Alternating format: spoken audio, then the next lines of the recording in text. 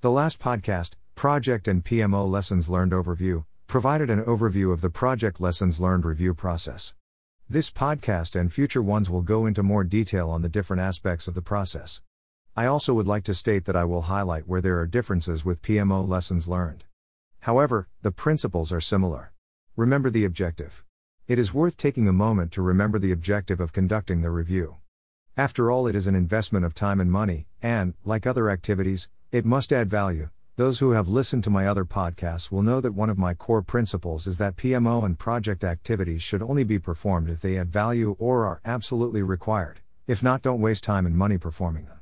The objective is to learn from what has happened, good and bad, so that changes can be made to improve the process in the future.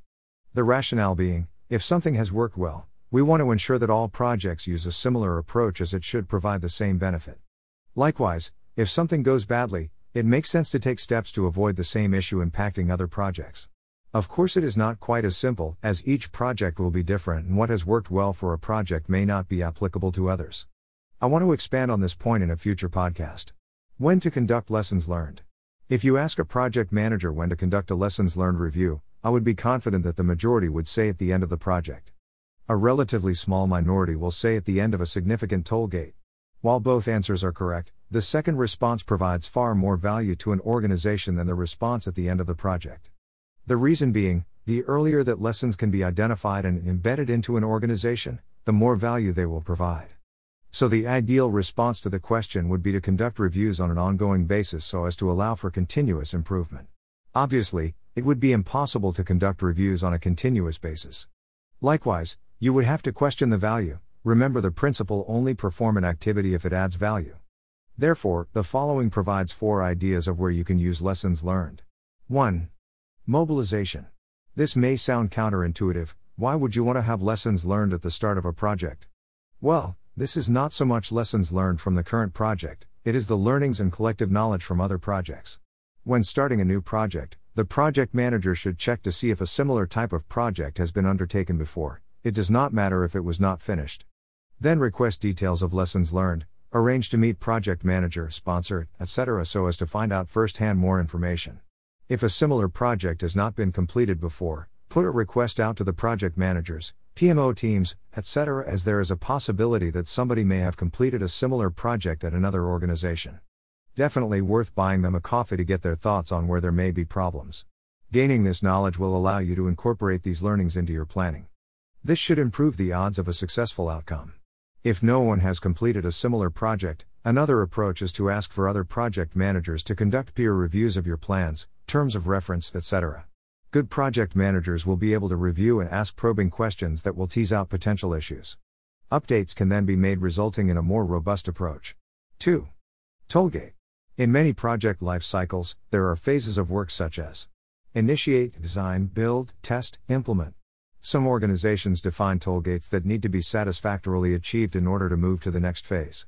It can be common to use this in association with gated funding so that the budget to support the next phase can only be drawn down when the tollgate is achieved.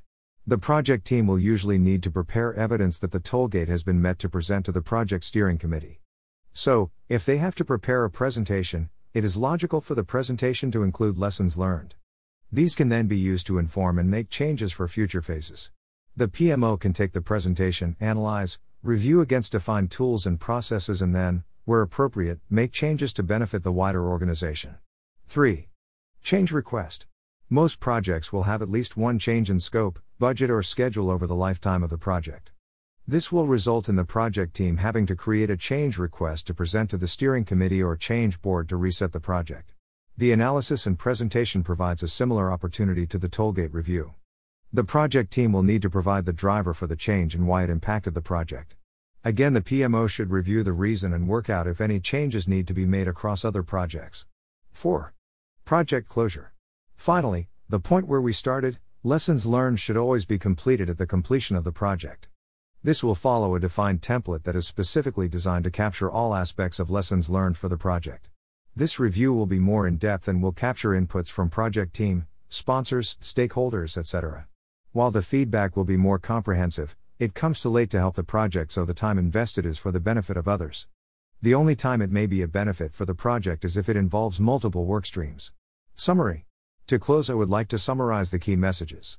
Lessons learned does not have to wait until the end of the project. Look for natural opportunities to learn and make changes such as change control, tollgate, etc. Adopt an approach on continuous improvement, making changes even if there has not been a formal review. PMO should be the custodian of the learnings, actively reviewing and embedding organization changes to improve project delivery. The next podcast will cover the end of project lessons learned review in more detail, including the structure of the template.